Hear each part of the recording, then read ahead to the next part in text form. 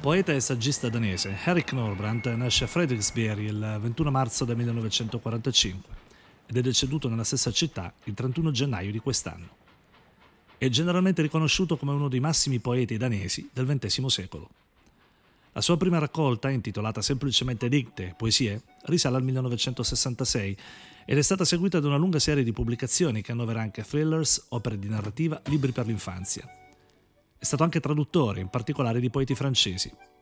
Nel 2000 gli è stato conferito il prestigioso premio assegnato dal Consiglio nordico per la letteratura.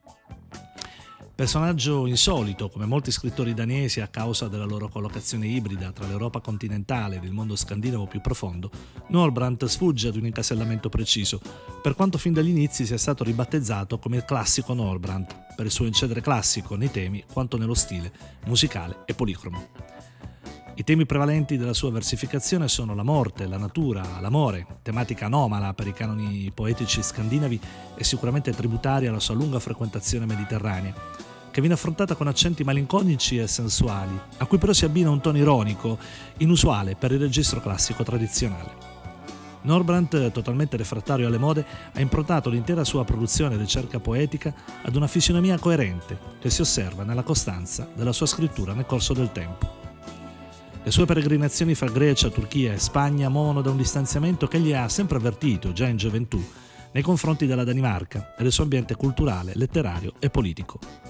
Il suo è dunque un viaggio antropologico che mira alla conoscenza più approfondita di sé e del proprio universo, per giungere successivamente alla riscoperta e riappropriazione del suo cosmo di partenza, ma con un ampliamento di prospettiva. La sua attrazione per il Mediterraneo è in fondo più la celebrazione di un'assenza, tanto che il suo traduttore italiano Bruno Berni l'ha anche definito poeta dell'assenza. Egli è ammaliato dal Mediterraneo, ma è consapevole di come questo per lui rimanga un mondo altro, ben sapendo di rimanere profondamente danese nell'anima, ma al tempo stesso, non riuscendo ad identificarsi totalmente nella sua estrazione geografica. La sua opera è costantemente attraversata dalla diffusa sensazione di trovarsi sempre nel luogo e nel momento sbagliato. In una tale condizione di spaesamento il poeta è solo di fronte al mondo che osserva e descrive nelle sue metafore, solo di fronte all'amore, solo nell'inquieto passaggio dall'uno all'altro degli innumerevoli luoghi che popolano i suoi scritti. La sua traiettoria erratica, come detto, non può che prevedere il ritorno e difatti nei suoi scritti più recenti, al confronto con il mondo mediterraneo, si è affiancata alla riscoperta del paesaggio danese, dell'intimità del rapporto con i luoghi d'origine, contestualizzati però in una cornice visuale più ampia, in un continuo alternarsi di partenze e arrivi. In questa cornice la dimensione della memoria finisce per acquisire via via sempre più importanza, muovendo dell'idea che solo la poesia possa eternare il momento, l'istante, e lenire la malinconia nel momento in cui lo stesso si dissolve.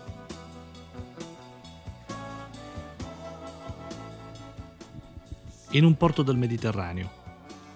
Io non so cosa sia più importante, la dolcezza speziata del caffè amaro mescolata al gusto della prima sigaretta del mattino, o l'odore di pesce, barche verniciate di fresco, i vestiti sbiaditi sul filo tra i mandorli in fiore o i monti che li mettono in risalto.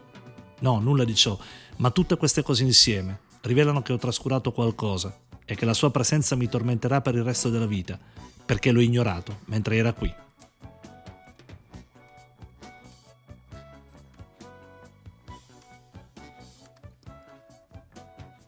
Dovunque andiamo,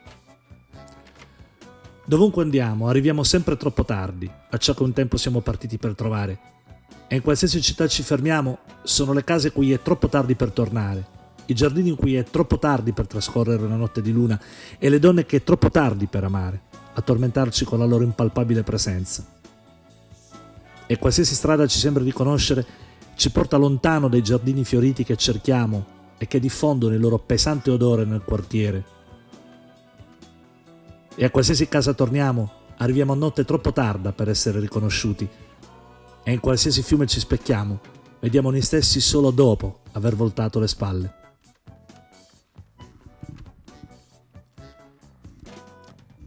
Lettera. Se un giorno ci venisse in mente di incontrarci, cosa di cui in fondo dubito, allora per amor di Dio scegliamo un luogo in cui nessuno di noi è mai stato prima.